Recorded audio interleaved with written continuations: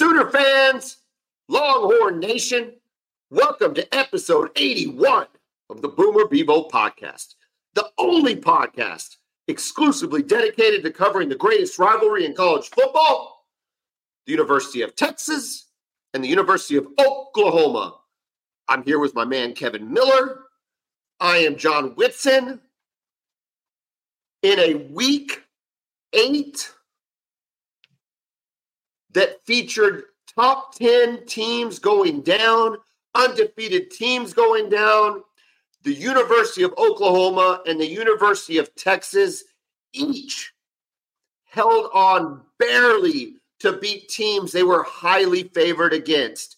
It should not have been this close.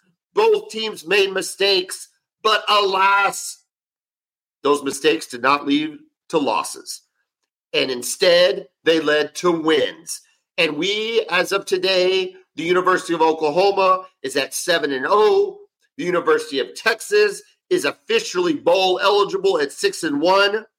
Unlike some other teams, Kevin, that we are going to talk about incredibly shortly. But really quickly, the spot on the Texas game that Houston got screwed on, are we not allowed to talk about Big 12 officiating anymore? Because that spot was egregious, it was mystifying, and it created the opportunity for you to stop them on fourth down and secure the victory. Go cry about it. That's what I got to say. I'm not crying. Go cry about it. I'm not talking about you. I'm just talking about Houston fan or any other haters out there. Go cry about it. I don't care. Listen, the officiating was horrible all game long. There was a play in the first quarter where Houston had the ball up the sideline, stepped out of bounds 3 yards, don't interrupt me, 3 yards before the first down, and they marked it as a first down.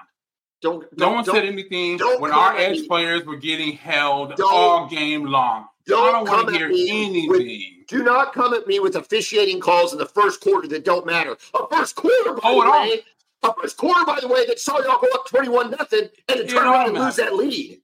Are you telling me you lost a 21-point lead because of officiating? Are you complaining about that phantom PI call you guys got on Dylan Gabriel's interception? Oh, it was horrible. I couldn't believe it. Yeah, but you'll take it though, right? You'll take it though, right? Listen, dude. Those 3 points came in handy. The Boomer Bevo Podcast, we're basically the Nostradamus of college football, because what I said was against UCF, we have to have a better running game, better play calling, and a better field goal kicker, or at least I should say special teams. None of the three happened. Gavin Sawchuk gave us a glimmer of hope in that fourth quarter that maybe in the back half of this season we might see a more improved running game. But, Kevin, I don't know what the hell Jeff Lebby was doing, especially in the first quarter.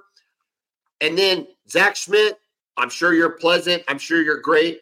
But, Kevin, if we don't have a kicker that can make anywhere between a 35 and a 45-yard kick at home in the first quarter, we have problems. And I think we might have big problems. So there's a lot to talk about. A ton to talk about with both teams. There were some things that we saw that we liked, right, from both Texas and Oklahoma. But, man, there was a lot that we didn't like, and there was a lot of room for improvement, and there's a lot of reasons for concerns. Especially on the Texas side. I've got some huge concerns. First of all, what I like the most about it, and I think you have to agree with me, is I like the end of the day what the scoreboard read for both teams. Correct. Because the 2022 version of both Oklahoma and Texas loses that game. Absolutely. You guys lose to Central Florida, we lose to Houston, and we're talking about what the hell happened today. Yes. So instead, we get to say we won the game, what the hell happened, which has a completely different tone than it did last year on this podcast. Speaking of teams that didn't win, let's start with your favorite team on the West Coast, the University of Southern California, your favorite coach, Lincoln Riley, and your all-time favorite quarterback, even more than Vince Young, Caleb Williams. Kevin. A bit of a stretch. Lincoln Riley, listen. We, Oklahoma fan, melted down when he left. He was replaced with Brent Venables. We said to ourselves, and I said this out loud. I said this on the air. This was before the Boomer Bevo podcast, but on the air with Toby Rowland the Monday after he left, I said we will be in better shape heading into the SEC with Brent Venables than we would have ever been under Lincoln Riley. Nobody could believe it. Sour grapes, everybody said. Everybody said bitter Oklahoma fan. Everybody said, oh, you're really going to miss him. Colin Cowherd with all his stuff and plenty of others, not just him. Kevin, will you agree that Oklahoma is in better shape heading into the SEC under Brent Venables than they would have been under Lincoln Riley? Yes, I can. I can agree. Thank you. I was the one. Let's close it down. Let's close it down. Right? Listen, I was one of those people. Just because you didn't know what you had. The guy had never been a head coach before, right? We know what he can do as a defensive coordinator, but it's just different being a head coach. So we had questions, and so far this season, he has answered those questions. So yes, you appear to be trending in the opposite direction as USC. That was the game they had. They had to win that game yesterday, by the way, right? To stay in the race for the college football playoff and to stay in the race just to win the Pac-12. And they lost against a Utah team that was depleted offensively. Right? Was that the third string quarterback? Or at least a backup quarterback. Well, he's a pig farmer, apparently. In his spare time, he farms pigs, according to Kyle Whittingham. Let me throw some stats at you, Kevin, and then you can tell me what your thoughts were on this game after you just digest what I'm about to throw at you. Speaking of a depleted Utah offense, that was a season high in yards for Utah. Utah had a season high in offensive yards against USC. Stat number 2. After 22 games, Lincoln Riley's record and Clay Helton's record is identical at 17-5. Identical. And the third stat I'll throw at you, well, actually the fourth stat, I'll throw 4 at you. The third one is Caleb Williams does not throw for a touchdown. He doesn't throw for a touchdown, which to me is really unbelievable. The guy is so good, and how you can't scheme something up for one touchdown, it kind of blows my mind. And finally, Alex Grinch is the highest paid defensive coordinator in the country. In the country, Kevin. And he just allowed a depleted Utah offense to have the most yards they've had, scored 34 points. And Kevin, if it wasn't for the interception return for a touchdown and the long punt return, those count. I'm not saying they don't. The offense wasn't doing a ton against Utah. No, they came out running the ball very well. But, man, once Utah got going, it was just a struggle for them. And also, did you see that stat about Caleb Williams, how he performs against top 25 defenses? How his completion percentage drops at 51.4, averaging 172 yards a game, 6 touchdowns and 6 interceptions? Does that include that was before yesterday. Does that include when he was at Oklahoma? Yes. That's not surprising. That's very concerning to me. You know what you need to do is we need to have somebody look up Lincoln Riley's offensive performance against top 25 teams, because I think that's probably more indicative of the issue. Okay? Yeah. And when I say that, think about Oklahoma now. They had the big breakout against Georgia where they did have a lot of points. But after that, you have a pretty bad game against an Alabama team. You have a really bad game against an LSU team offensively. You've had bad games a number of times. Even the Ohio State win, even though it was a win, was only 31 points. He doesn't have great offensive statistics in big-time games. So I put this – listen, I think Caleb Williams is fantastic. I really do. We've talked about this. He's the best quarterback in college football. Lincoln Riley isn't doing him any favors. He just flat out isn't doing him any favors. You talk about a good running game. What's the guy's name who ran for the touchdown? Marshawn Lloyd. He runs for a touchdown. You know how many times he touched it after that in the first quarter? How many? 7. Ran the ball 7 times. 7 times. You're going up against Utah. You're at home. You're running it effectively. And you're running it effectively. I don't know what I apologize for not having his yards per carry, but he's running it effectively, and he runs it 7 times. It doesn't make sense, Kevin. Yeah. It blows my mind. And Oklahoma fan, this is a microcosm of what we experienced. Okay? You going back to the 2020 season with Rattler, we didn't look good in games with Spencer Rattler. The end of the 2021 season, I mean, even though we were winning, it was games against Kansas that were really, really bad. Other games that he was having to pull out, obviously a bad game against Oklahoma State. It just, you get this feel. And now that teams are seeing the blueprint of how you beat this guy, that dude, you could have put Notre Dame's uniforms on there. And the defense looked exactly the same. Contain him. Don't let him out of the pocket. Don't let him make the Superman plays. Drop back and play some good defense in the back end. Dude, you're telling me Oregon and Washington can't duplicate this exactly, only with a better offense than Notre Dame? Exactly. They have a better offense. And it's not even close how good their offense is compared to Utah and Notre Dame, right? And this thing, Marshawn Lloyd, it just doesn't make any sense. Why would you stop running the ball? 7 carries for 86 yards. And I know he had the 45-yard touchdown, right? But that's still, it doesn't matter. 6 for 41 yards on the other carries that he had. Yeah. I don't understand it at all. Caleb Williams, 10 carries for 52 yards. We all know how elusive he is. Man, I don't get it at all. And that defense, especially when you fight back and you take the lead, right?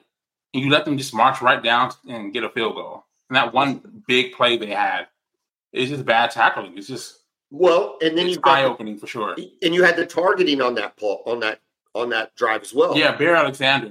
What are you doing, man? But that's what I'm talking about, right? Lack of discipline. They're not a disciplined team. I'm not saying you'll never see it, okay? I don't need people tweeting me or putting in the comments all the time that Nick Saban's guys don't get that. Kirby Smart's guys don't get. I mean, look at Oklahoma. We're going to talk about Jared Koenig. What is he doing taunting a guy at the end of a third down play when you just stopped him? And did you notice? They jerked his butt out of that game. Venables ain't going to put up with that. Yeah. Right? That's the kind of stuff that loses you football games. You have a big-time stop. And it's the same thing with USC. There's no reason for that kid to do that. You know what's going to happen. These aren't new rules. And the game's on the line here, too. This is crunch time. Yeah. You're trying to make a stop to win. This would have been such a huge win for them had they won this game. It's like, okay, we finally got this Utah thing that seems to be part physical and mental at this point, right?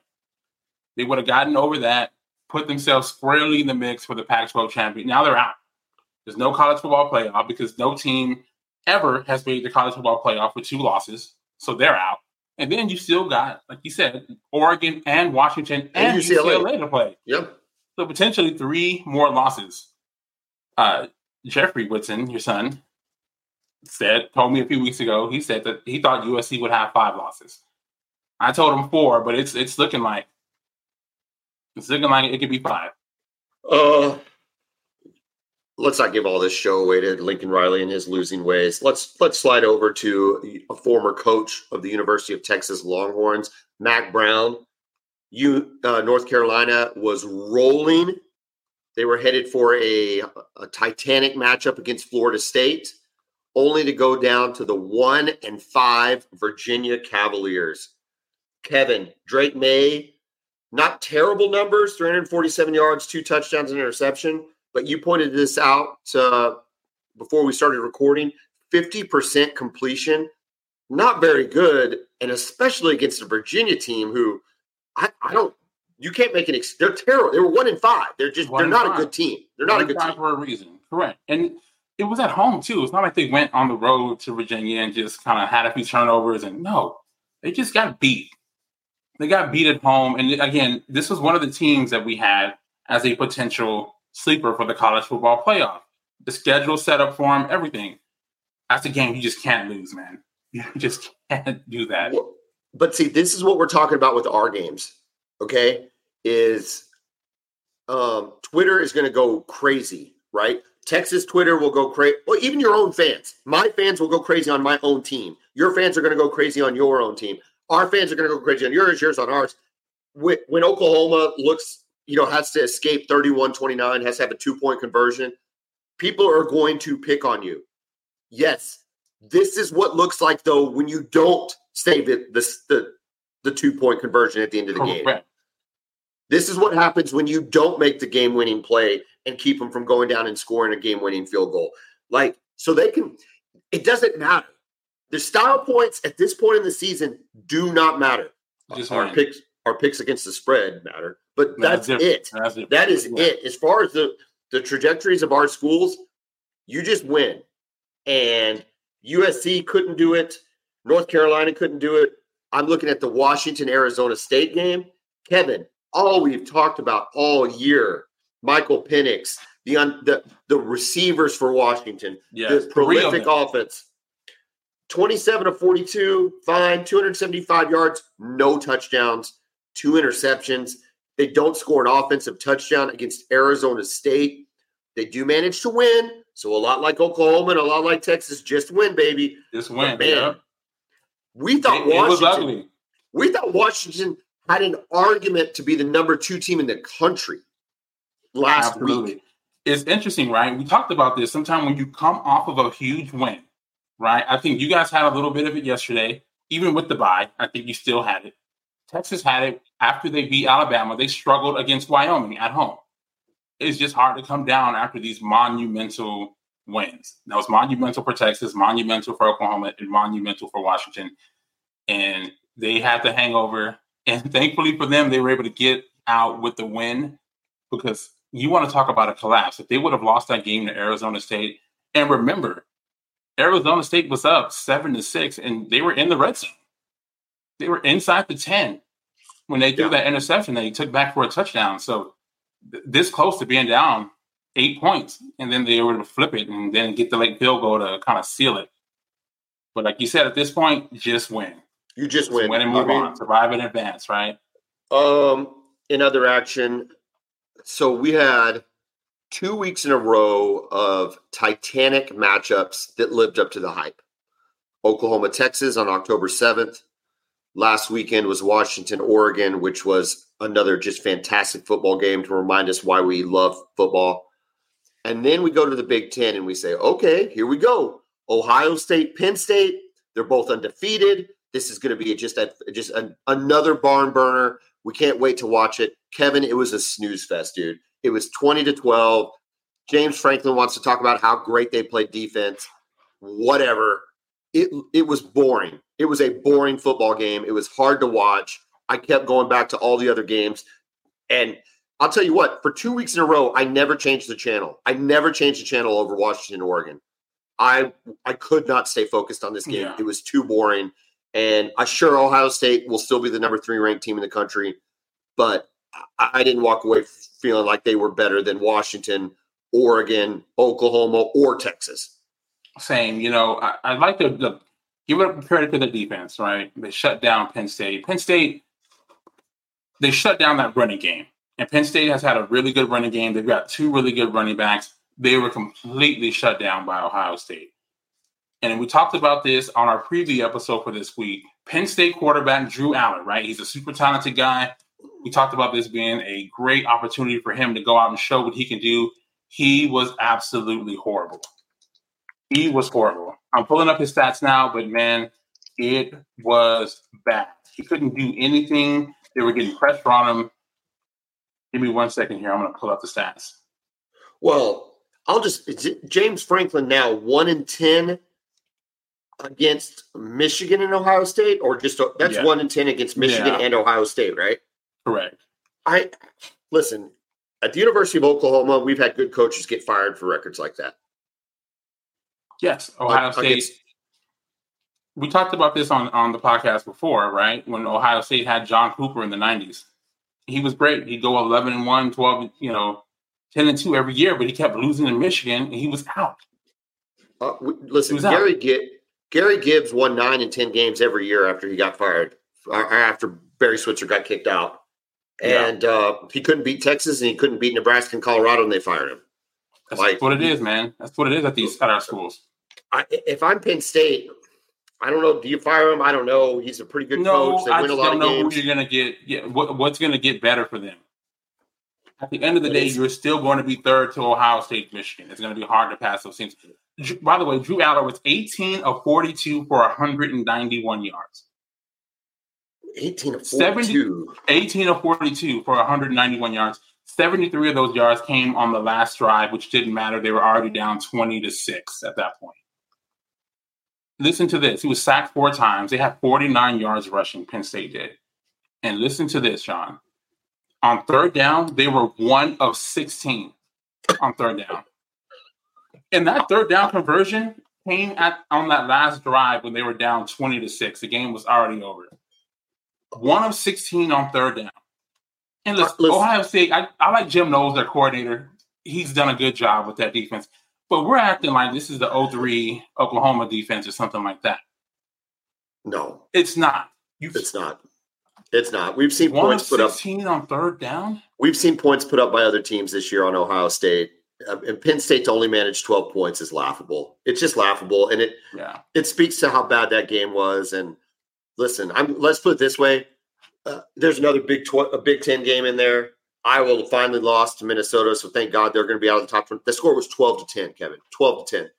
Listen. Did you see the controversy on that? On the 12-10 game? What was the controversy? Yeah, at the end. Okay, so Minnesota punted the ball to Iowa. Okay. And the Iowa punt returner was kind of waving his hands, pointing at his blockers to kind of go this way. Yeah. He picks up the ball, returns it for a touchdown, which would have been a game-winning touchdown. And nope, they reviewed it and said it was that he signaled a fair catch. Well, they scored too many points. Scored too many points in the game. Yeah. You know, it's a Big Ten game. They got a cap on how many points they can score. Anyway, I guess my point with that though is I'm glad we're going to the SEC. I don't know that I could stand going and playing these 20 to 12 games. It's whatever. It's terrible. Lastly, on the big games, and we'll mention some other scores. But lastly, on the big games, Alabama. Listen, Tennessee was up 20-6 going into the third quarter. 20-7, right? 20-7. You thought, I don't know that I thought this, but you could have thought, okay, Tennessee is rolling. Alabama under Milroe just doesn't have the offensive capability to come back. Tennessee pukes down its shirt, and it just doesn't matter after that. Nick Saban doesn't panic. He doesn't panic. His team doesn't make mistakes. They execute when they need to execute, and they put teams down. And Josh Heupel got out coached yesterday. It's that simple. Yeah, Josh Heupel in the first half, Joe Milton looked really good in the first half. I mean, that offense came out and they were hitting the passes. They were running the ball really well, and they just got completely shut down. I mean, they got outscored 27-0 in the second half. Yeah. 27-0. Yeah, this Alabama team, we all can agree, right? This is not the best Alabama team. They didn't score 27 in the whole game against Arkansas. Correct. 27-0 in the second half. And this is not the best Alabama team, but, man, they just keep finding a way to win. And if you look at this, right, who's going to challenge them in the West? I mean, I know the LSU game, but that's going to be a tough game, right? Yeah. Because of their offense. Their offense is so explosive. 62 points they put up on Army. 62 points. Yeah. Yeah. And big thing for them is allowing 0. I mean, it's Army, right? They're never going to score a lot of points. They try to control the clock. That's going to be a challenge. But, man, I don't know. It's going to be tough. Alabama looks good. And looking ahead, they got a potential showdown with Georgia in the SEC championship game, and I'm here for it. Yeah, that's who you want to see at this point in the season. Nobody else has stepped up. Speaking of maybe a contender, we'll see. I think we agree that they're pretenders, but coming up, Georgia was on a bye this week. Coming up next week for them, Missouri. Missouri beat South Carolina 34-12. They're 7-1 and have Georgia next week. I think Georgia's hosting them. I think it's at home. We'll need to look that up to be sure. I don't have a spread yet on that game. So that'll be a pretty good matchup in the SEC East. I kind of think Missouri's a pretender, but maybe they'll shock us. I'm not sure about that. I'm not sure. The Georgia team, it's Georgia, right? But they're not scaring anybody right now, right? I don't think Missouri is going to be intimidated to step on the field against them. You know, that's half the battle. It's not being intimidated when you face a team like Georgia. Florida State beats Duke 38-20. Okay, did you watch that game? Did you like that game? Was actually way closer than the score indicated. Riley Leonard, the quarterback from Duke, was back, but he got hurt again in the game. It was a close game. It was a very close game. Duke had the lead for a big portion of it. They went into halftime with the lead. But once he got down it was rough. And then Florida State put together a couple of drives, and Duke had a chance to score. They had it down at the 3-yard line, and they got stopped. And then pretty much all the momentum.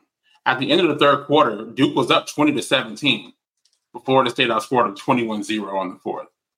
But to be fair to Florida State, Duke is not old school Duke. They're a much better team, especially when they have Riley Leonard. They're way better than like UCF and Houston are. But it speaks to the fact that you can go out and lose games. And they didn't. I think Florida State's going to be pretty good, dude. It's going to be interesting to see what happens. Yeah, I think they still got Miami. That'll be this is because it's a rival game, but yeah, they look good, man. And quick scores around the Big 12, and then we'll jump into the OU and Texas games. Baylor beats Cincinnati. Oklahoma State rolls at West Virginia. That just makes me nervous. They're starting to figure something out up there. They're figuring it out. I've been picking on them all year, but I don't know that I can pick on them anymore because I think they're in second place in the Big 12. BYU beats your Texas Tech Raiders. Everything runs through Lubbock. Dude, apparently everybody runs through Lubbock. Because yes. Goodness. Listen, BYU is fine. Although, did you see the catch by the BYU player? Have you seen this highlight? No. Ooh, it was like an OBJ catch right on the sideline. Wow. It was really, really good. K-State just destroys TCU. I am very happy. Thing figured out with this quarterback, man. This Avery Johnson kid. I'm concerned when we play them in a couple weeks. I am happy Oklahoma does not have to play K-State. I thought we were getting a break by not having to play Texas Tech. I don't think that matters nearly as much now as not having to play K-State because K-State is starting to put some points up. And then just one quick game. You watched this game. Miami Clemson, double overtime. Miami takes down Dabo Swinney. And, it's a struggle, man. That offense still isn't working. No. Still isn't working. It's not. Yeah. And that's with Garrett Riley. I really thought moving to Garrett Riley was gonna kind of ignite that. Maybe he doesn't have the players he wants or whatever, but something's not right there. Going into this week, you had a healthy lead. We both went 2-3. I won the Utah game. You won the Bama game. We both won Ohio State. Our teams let us down, though. Oklahoma not covering, Texas not covering. We're both losses for us. I'm at 20-18-2. You, sir, are 24-14-2. So still having a good year. But let's jump into these Oklahoma-Texas games. Who do you want to start with? Let's start in order, man. I want to start with OU. With the 11 a.m. kick? The 11 a.m. kickoff, yeah. So I had to I was up in Kansas City for soccer games, and I listened to this on the XM radio and then was able to watch the game replay later on last night. So on the XM, let me ask you this. On the XM radio, do you get the actual OU broadcast with Yeah, you can get both. Yeah, you can get either one you want. So, in fact, I was listening. I told you this off air. I was listening to the Houston broadcast of the Texas game later that afternoon, that evening. Okay. But, yeah, so I did. I got the Teddy. I found the UCF broadcast first, and I was like, I can't do this. Like, I couldn't do it. So I had to go to so I found theirs, and it was fine.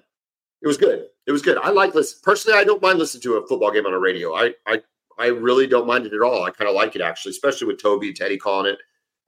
Gabe Eichert gives good stuff. They do a good job. They do a good job. So you can't see what's happening though, but they try to paint the picture. The defense came out with their hair on fire. Okay, Oklahoma's defense was everywhere. They allowed 15 yards in the first quarter.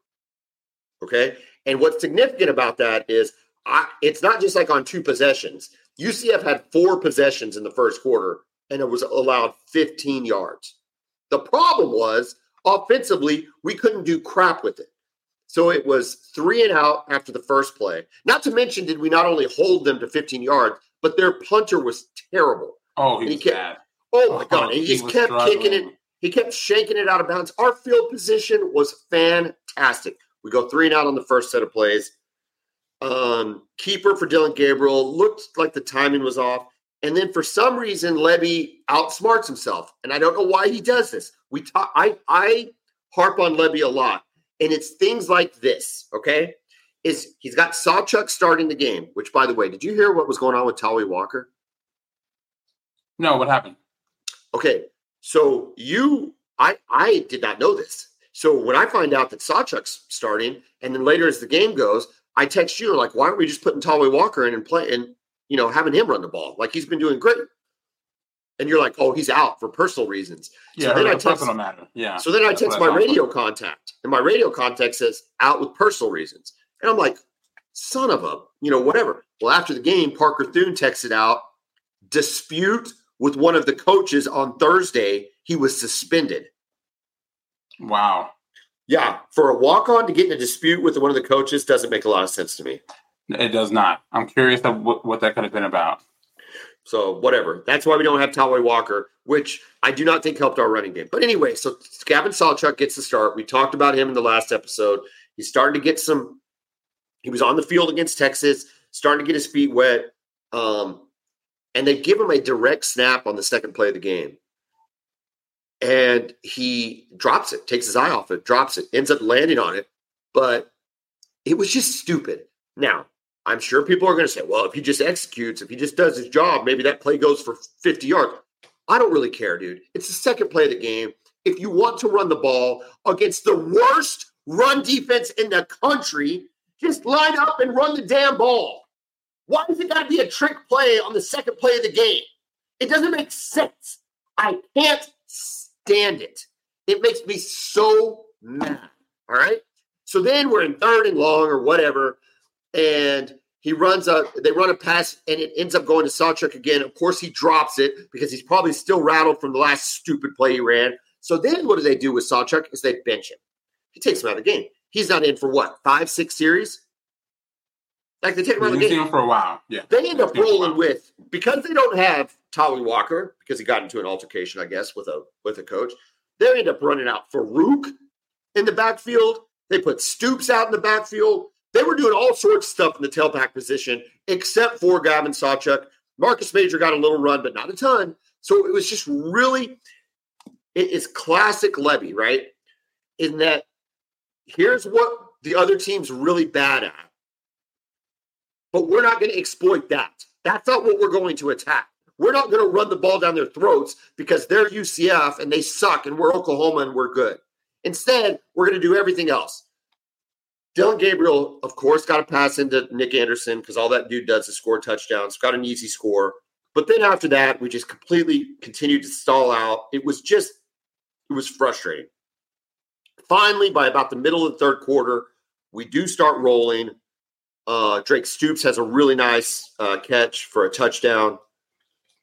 We get Gavin Sawchuk wakes up, and you start to see a little glimpse of, maybe he can get it going again because he looked really good in the 4th quarter. Yeah, a little bit of what we saw last year from him. But then defensively, we do let him march the field, which was frustrating. We let him score on 4th down, which was frustrating. And then Gus Malzahn, I don't know what he's doing. It was a really stupid play. Like that was, if you want to throw the ball, just throw the. Again, it's like what I said about the other one. You don't need the extra stuff. Even against no U defense, you just march down the field on them. You don't need extra.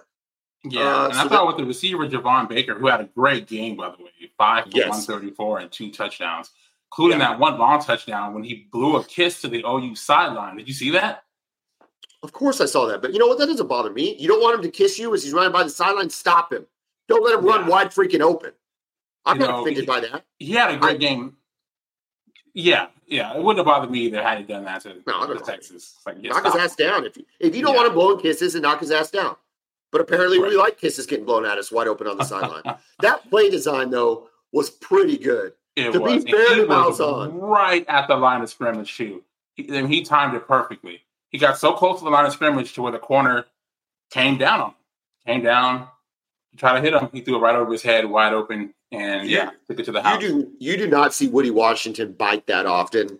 No.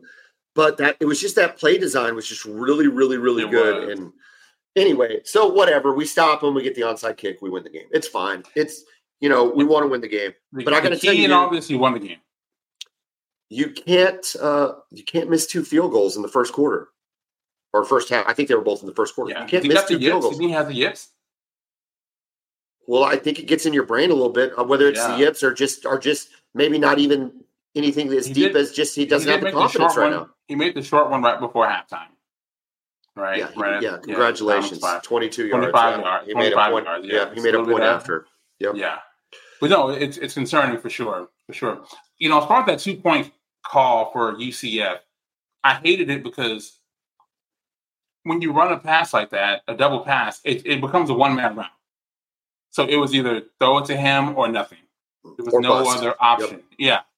So, I mean, and then you have a running back throwing the ball instead of your quarterback. Right?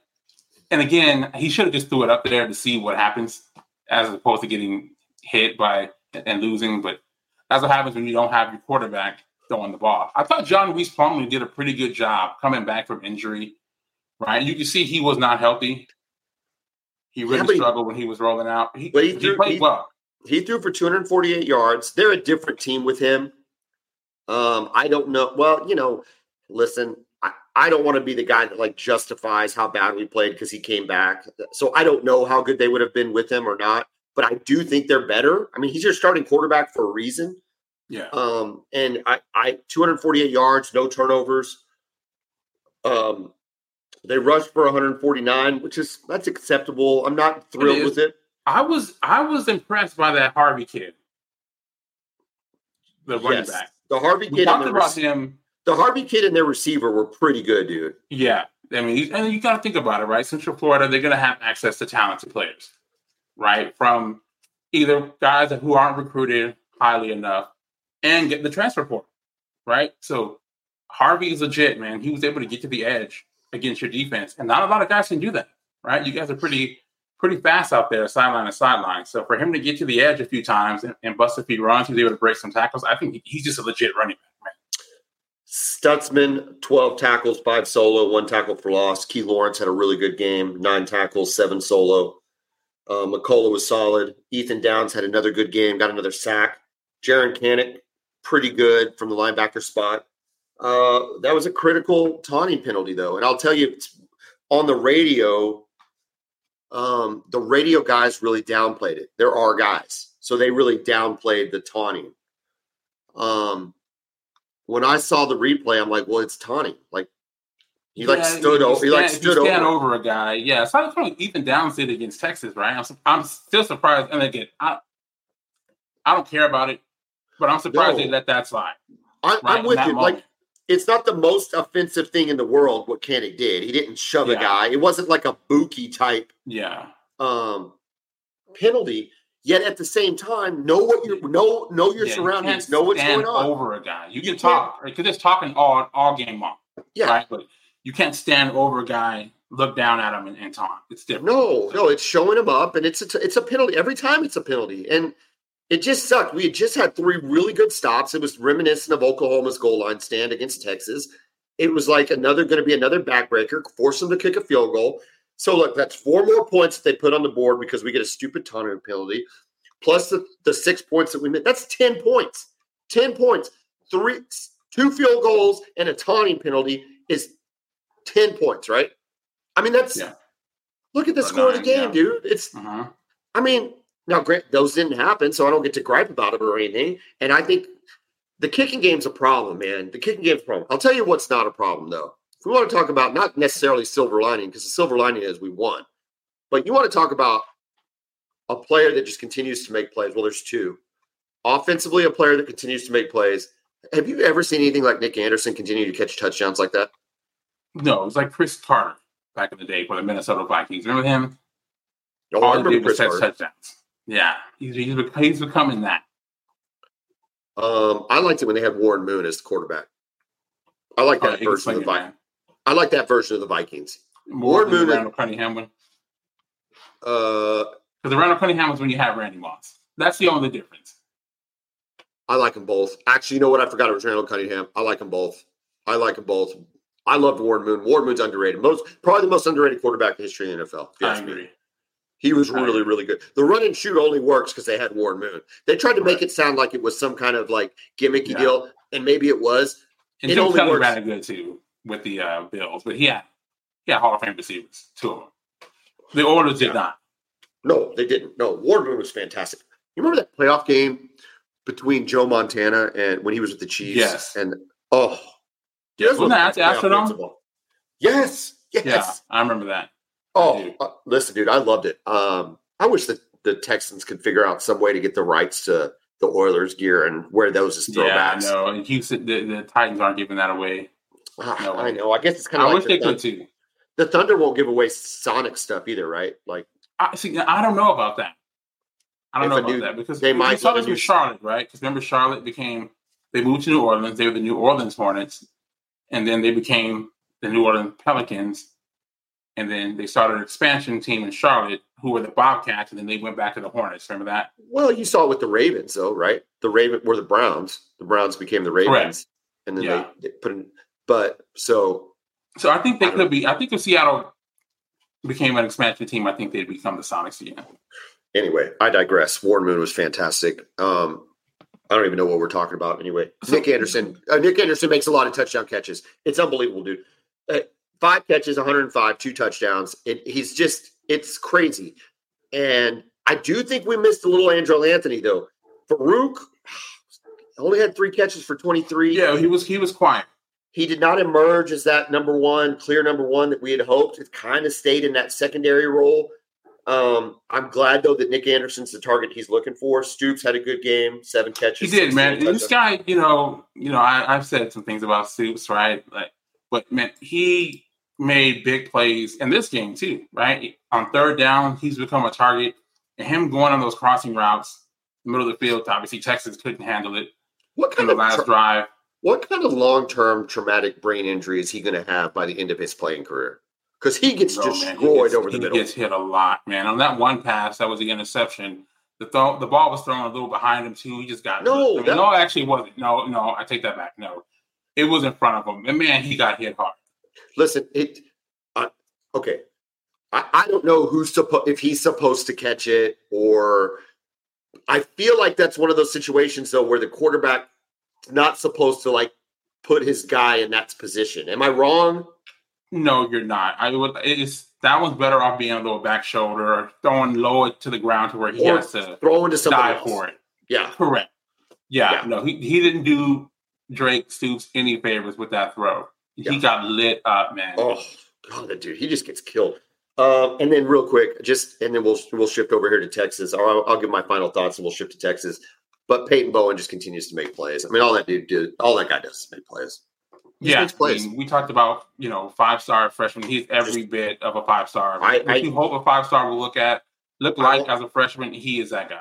I want him on the field as much as possible. The guy, he knows where the ball's at. He makes plays. He's fantastic. I'm not sure how Plumlee held on to that ball because he never saw Peyton Bowen coming. Yeah, full speed and just hit him. Perfectly clean hit. I'm surprised they held onto the ball. But, yeah, he's every bit of a 5-star, and he's going to be a great one for you guys. So, yeah, my takeaways from the game are we won. Yeah. But you won. Survive and advance, right? We gotta figure out special teams, specifically field goal kicker. We've got to figure out what that's going on. Levy, I know you're listening. I know that you follow the Boomer Bevo podcast. I realize how you value me and Kevin's insight. Just straight up run the damn ball, bro. Run the ball. We've got the horses in the trenches. It looks like Sawchuk's healthy. He looked great in the 4th quarter. We don't need this stupid stuff, especially early in the game. Just run the ball. Run the ball. We're going to be fine. Keep throwing it to Nick Anderson. It's going to be okay. It's a little early to start talking about Kansas. We'll talk about that on the next episode. We can't play like this and beat Kansas. That's not, I don't care who's at quarterback for Kansas. We can't play like this and beat Kansas, but we got the win today, and it's enough for this week. University of Texas, go. All right, man. This was an interesting game, right? Really frustrating for me in a lot of ways. We saw some good things and a whole lot of bad things, right? We get the ball to start. We go straight down the field. Touchdown to Adonai Mitchell. He ran this really nice post corner route. Quinn hit him, perfect throw, 7-0. They get the ball back. We stuff them. They go 3 and out. We get the ball back. We go right down the field. Quinn just drops a dime to Xavier Worthy for 40-something yard touchdown. 14-0. Go back and forth. Still 14-0. Get the ball again the second quarter. Go right down the field. Get into the red zone. Remember, we talked about Texas struggles in the red zone, right? We can't quarterback sneak it. We can't seem to run it in. So we brought in the Wildcat package with Savion Red. And it worked. We're up 21-0. Everything is going great. I'm feeling good. We saw some things that I wanted to see during the bye week, right? The red zone offense looked good. We were running the ball well with Brooks, and C.J. Baxter looked good too. They go down the field. They score. They hit a couple of those crossing routes that you guys exploited our defense with, especially on that last drive to get down the field. They score. It's 21-7. Okay, no big deal. We get the ball back. Drive down. Get stopped on third down. Call a field goal, right? Field goal unit comes out. We call a fake field goal. And as soon as he faked it, I'm like, what are we doing? This is before the result now. Before I even knew how it was going to work.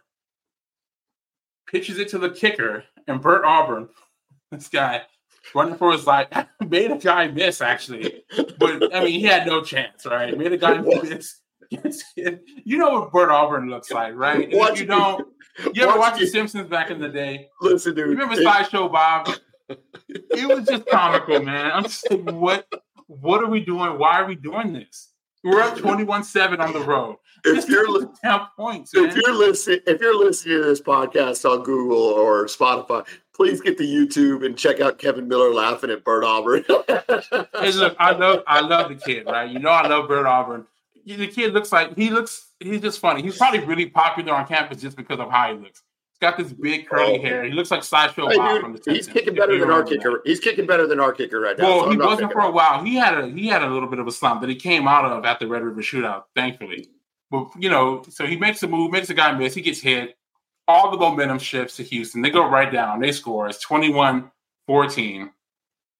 We go into the locker room. It's 21-14. They got all the momentum, though, right? The crowd's going nuts as the teams run off the field. Something like, okay, well, I hated how that happened, but we're still the better team, right? I mean, you can see that by watching the game. You can go in, pick some things on defense, come out, take control, win the game. Nope, we come out, the same thing happened. They go right down the field. 21-21, just like that. I'm like, what are we doing? Right? Then we go down. It stayed at 21 for a while. It did stay at 21 for a while. Remember, we scored to make it 21-0 within the first 2 minutes of the second quarter, right? We didn't get another point till the end of the third quarter. We kicked the field goal to make it 24-21. Then, before that, though, it was third down, 3rd and 6. Quinn drops back. Nobody open. Decides to run. So as he's running, he's met by a linebacker. Not just any linebacker, former OU linebacker. Remember David Ogwegbu? I don't know how to pronounce his name. Remember him? Yep. Well, he plays for Houston now. This kid is 6'4", 250. I actually thought he was an underrated player for you guys. Yeah, I thought he was pretty good. Sure. Yeah. Remember, he's 6'4", 250 pounds. So our quarterback, Quinn Ewers, who was listed this year at 6'2", 195, decides to try to fight for a first down. So he goes up against a 6'4", 250 linebacker, leading with his throwing shoulder. It's a big collision. Both guys are hurt. Quinn actually gets up pretty quickly. The linebacker stays down for a while, injured. So Quinn comes off the field, kick the field goal, take the lead. We finally get a stop on them, get the ball back. Real quick. Let's just talk about that play for a second. Because I saw some of your fans like, I know he should have slid, but I just love the way he gets up and talks to the guy, and I love his moxie. And you've got to slide. No, it does nothing. It does nothing for your team to take on a linebacker in the middle of the field. If it's not at the goal line for a win, correct, you slide. Correct. That's what I was saying yesterday. The game wasn't on the line here on this play, right? No. You can't. And what were you going to do? 6'4", 250. You're not Tim Tebow, Cam Newton, Vince Young. Look, dude, you're 6'2", 195. Look at the good scramblers in the NFL right now. Lamar Jackson, Kyler Murray when he's healthy. Even like a Baker when he runs. Everybody thinks a Baker is kind of careless or whatever. And even Jalen Hurts. I didn't mean just name OU, but they're the ones coming to my mind real quick. When they scramble, they're about to meet that point of contact, even if they're not sliding, they're spinning out of it and trying to just kind of go down, like get tackled. It's like a tackle, not a collision. They're avoiding collisions. That's just not smart football. And that's not what you need in the back half of the season. No, not a season where you have legit conference championship aspirations and potentially, maybe, college football playoff aspirations, right? Sure. You can't go shoulder to shoulder with a 6'4", 250-pound linebacker. I don't care if he plays for Houston. I don't care if he plays for Rice. It doesn't matter. You can't do it. Now, I don't know what his status is, right? He goes to first he's in the medical tent. Then he goes to the locker room. He comes out without pads on, with a sling on, right? So I'm hearing potentially a separated shoulder is what they're testing him for. If he has a separated shoulder, he can be out anywhere from 3 weeks to the rest of the season. Okay, so this is 8 p.m. on Sunday night. This is 6 hours ago on Hook'em Headlines. The specific injury that yours is reportedly expected to have suffered is a separated shoulder. Separated shoulder. It's not good, dude. No, it's not good. He could potentially literally be out for the rest of the season. And this is what was his injury last year? It was I think it was a chest or rib thing. I don't think it was the same. So maybe not the same shoulder. Yeah. Okay. I don't think it's the same injury. All right. Okay. So now Malik Murphy has now entered the game. By the way, that dude just looks so big. Like he is. He's a good looking kid. He came in. Of course, he did not expect to play. So he comes into the game. He's really excited. We run the ball first and second down. Have him throw the ball. Of course, he has a cannon, so it's 50 miles an hour, but it's thrown behind the receiver. We punt the ball. We're able to make a stop. Look, they come down to get a field goal, tie the game. It's tied at 24. His second drive, we get the ball down the field. He completes a pass. We get a touchdown run with C.J. Baxter, the freshman, who looked really good yesterday. He did look better, Yeah, I've said this. He's been really injured since the Alabama game, right? Really, actually, since the first game he got against Rice, right? But he looked really good. He needed that bye week to get healthy. He gets a touchdown. We go up 31-24. They get the ball. They're driving down the field again. They have a third down and long conversion. They have a fourth down conversion. They get down. They have the weird thing with the spot, right? Watching it live, I thought he had the first down. I will say it. Okay, much like I was talking about listening to the radio broadcast, I was actually listening to the Houston radio broadcast on XN. They were pissed about the spot, man. They couldn't believe it. And then walk me through, was it reviewed? Did they review it? I don't know if it was reviewed. It was a long delay, and Fox showed several replays. But I don't know if it was actually reviewed by the officiating crew or not. Well, and that's what's so fascinating about it is in the age of review, you shouldn't be missing spots that bad. Now, that's not to say it would have been a first down. Maybe they move it a little bit, but it was demonstrably short of where he ended up on that third down play. Yeah, and here's what's interesting about it, right? Like when you see the replays, there's one from the side.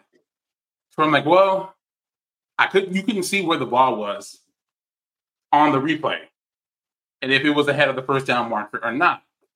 I think it's one of the things. If they had called it a first down, it would have been a first down.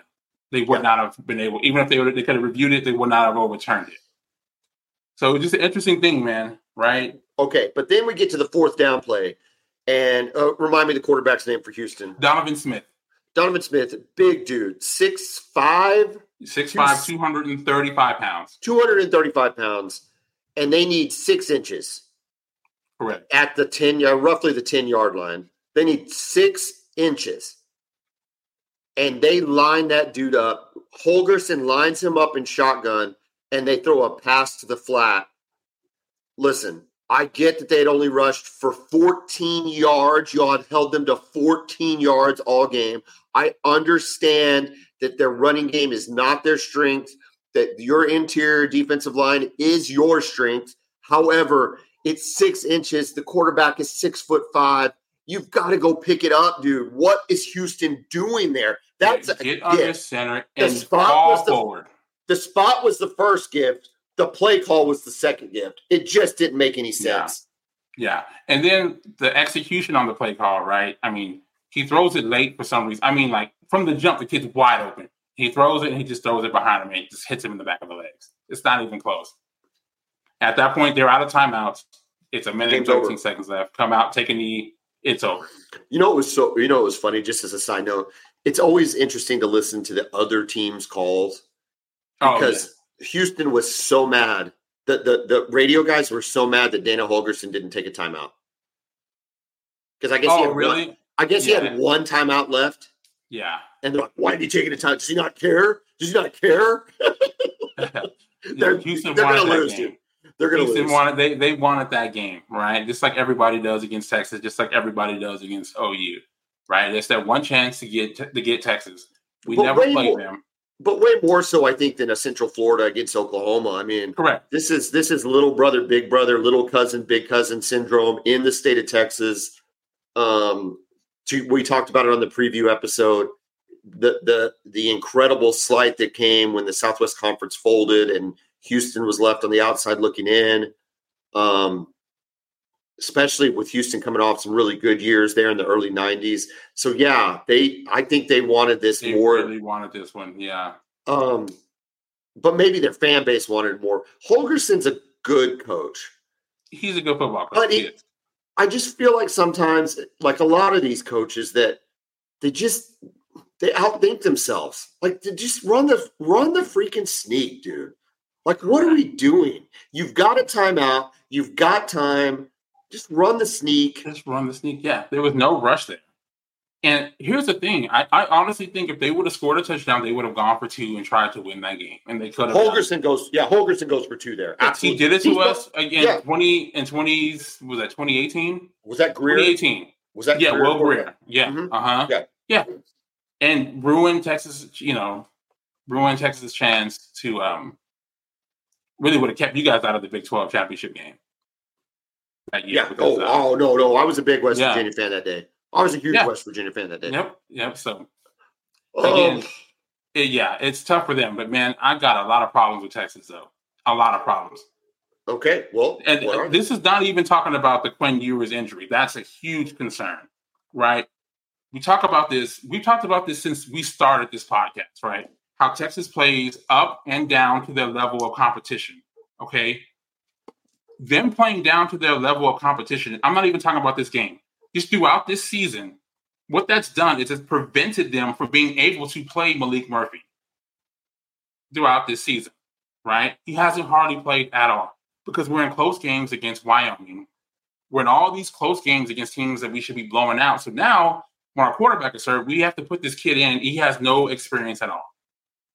None whatsoever. And he may be our starting quarterback potentially for the rest of the season. Our third-string quarterback, Arch Manning, right, who we all are excited about, he has not taken a snap yet. Now he's our backup quarterback. Hasn't had a single snap in the game because we play down to our level of competition. They've got zero experience, and it's going to be a problem for us potentially for the rest of the season. Also, Sark, as a play caller, the opening script was outstanding. It was outstanding, right? We're going right up and down the field. But then they did something defensively, right? This 3-3-5 defense, but they don't even run. Houston didn't even run this, but they know that for some reason Sark does not like to coach. They haven't figured out this defense. That's his kryptonite or whatever. Correct. Yeah. And it seems like every coordinator has one, right? This is some kind of defensive package that they can't figure out. They switched to that, and we had no idea what we were doing in the passing game. We couldn't find Worthy. We couldn't find A.D. Mitchell. Really couldn't find J.T. Sanders either. We just had to run the ball. It was very frustrating.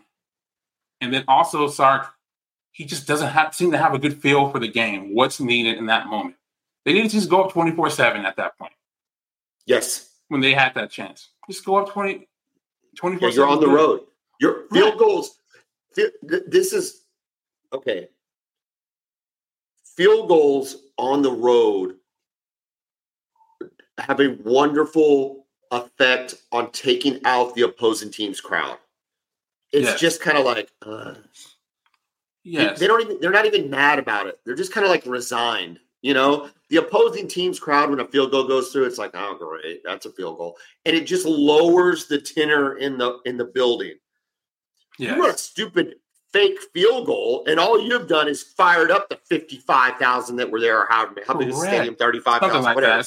Something like that, yeah. But you know what I'm saying, though. Now the crowd went nuts. Yeah. Yes, and that fires up the whole team. They go right down the field. It's like it doesn't have to be this difficult. Okay, here's the problem, I think, for Texas, and which I find interesting. BYU, we've decided they're not good. We collectively, as like the Boomer Bevo Podcast and other people, are determined to believe that BYU isn't any good. They got rolled by TCU. TCU just got rolled by K-State. So we don't think BYU is any good. Yet, they are 5-2. They're not bad. No. And you just played a bad Houston team. And you could be down your starting quarterback against a not bad BYU team who is not afraid to go into the University of Texas. No, they got a bunch of 24-year-old dudes who grown men with families. Interestingly enough, 17.5-point favorite early line for Texas hosting BYU. To me, that line seems like a lot of points, especially if we don't know the status of viewers. What is your thoughts on that? The thing is, BYU's offense is they can't run the ball at all, and they haven't been great throwing it either. Now, I haven't seen the stats or whatever, how they looked against Texas Tech. I know they beat Texas Tech, and they beat them down pretty easily, it seems like. But it's been their offense that hasn't been good. If that's still the case, I think Texas should beat the game. Should beat BYU. They should win the game against BYU. Let this sink in. Let this sink in. Keaton Slovis threw 15 for 27, 127 yards and 2 touchdowns. That's just terrible. Yeah. LJ Martin had 10 carries for 93 yards. So, not bad. Serviceable. I would take 93 yards from a running back right now. Jake Strong for Texas Tech threw 3 interceptions. But here's the problem, though, right? Like, you're starting a starter. If Ewers isn't playing, Malik Murphy, untested, all the potential in the world. First career start. But you're telling me he doesn't have the potential to throw 3 interceptions against a disciplined BYU defense? Yeah, he could. He absolutely could. Could. That's the worry, I think, if you're Texas fan. If you don't have Quinn Ewers, then it becomes very concerning. 2 things. You don't have Quinn Ewers, and you play down to your competition. Yeah. That's the concern. Right. And go ahead. Well, I'm just saying you've done it all year with Quinn. You played down against Rice. You played down against Wyoming. You played down for a long period of time against Baylor. Some would say you played down to Oklahoma. I don't know. But you played down to your competition. But if you play down and you don't have Quinn Ewers, that is not a really – correct. That's when you lose a game. And I'm curious. Again, we're going to see what the team is made of. We're going to see what Sark is made of, right? Can he draw up a game plan for Malik? Does he know what he's comfortable doing, what he's best at, right? You're the quarterback guru, right? Show us this week, right? He's done a really good job with Quinn Ewers. Quinn is completing 70% of his passes and has only thrown 3 interceptions on the year. He's having a great season, but, man, it's going to be tough without him. Now, BYU, that's one thing. Kansas State the next week, that's a whole other thing because they seem to have found something with this Avery Johnson kid at quarterback. So, man. Yeah, you got a couple interesting games coming up. Oklahoma going to play Kansas. Kansas is also 5-2. Difference being that this is on the road against Kansas. Not sure who will have a quarterback. But both of them have been pretty good. Jason Bean has not been bad. Kansas blew out this BYU team that Texas is facing. So this has the potential to be the toughest game on Oklahoma's schedule. Albeit, you just talked about K-State. I'll bring up Oklahoma State for us. Oklahoma State started to figure some things out. So we got a couple tricky games in a row for both schools. This has turned out to be these 2 weeks are like the critical weeks, right? if you start to look at our schedule, and we talk about at the beginning of the year how you look at a Big 12 schedule and you're like, well, this schedule sucks. We're going to be favored in every game. We should roll in every game. It shouldn't matter. But inevitably, when we get to them, we start to get a little nervous and in some ways outright scared. For Oklahoma fan, you can tell me if you're right or if it's the same for Texas fan. These 2 weeks, I'm scared. I don't want to go play Kansas in Lawrence, especially after the performance we just had against Central Florida. And I sure don't want to go up to Stillwater and play Oklahoma State right now. Yeah, correct. Yeah, I don't like what I've seen from Avery Johnson in Kansas State. I don't want to play them. I have no interest in playing Kansas State. I don't care if it's in Austin, right? This kid is electric. I don't know if you watch any of his highlights. If you haven't, go watch him. I keep seeing this. I keep seeing the scores of the last 2 games they put up. And watch the Texas Tech highlights. Watch him run all over the place. They just were not prepared for this dude at all. He had a good game yesterday. So, yeah, man, every week is going to be kind of nervy from here on out. And we could get beat, right? We're not perfect. Neither of our teams are perfect. I'm really concerned with Texas. There's some things defensively. I don't like the coverage that they play. We're giving 10-yard cushions on every play. Guys are having to think and react. And just it's like everything we're doing is trying not to get beat over the top. So we're giving up the underneath. But sometimes that can lead to big plays if we don't tackle. Right? You're still giving up the middle too much. Yeah, exactly. It's too soft in the middle. It's a bend but don't break. And it irks me, man, because I feel like we have corners that can press, that can play press man, that can cover. Well, and you've got athletic safeties and you've got athletic linebackers. You shouldn't be getting the picked apart. We don't have the fastest safeties with the corners. Yeah, but again, but I don't know, man. It's I don't know. I don't like the way I'm seeing out of them defensively lately. Well, next week probably Wednesday or Thursday, the Boomer Bevo podcast will put out episode 82, where we'll break down both of these games and the rest of the college football season. But in the meantime, enjoy, Texas fan, enjoy the fact that you won. Oklahoma fan, enjoy the fact that you won and USC lost. So that'll give you a pretty good feeling going into the beginning of the week. Kevin, it's been a good one. We'll talk Wednesday. Boomer. Welcome.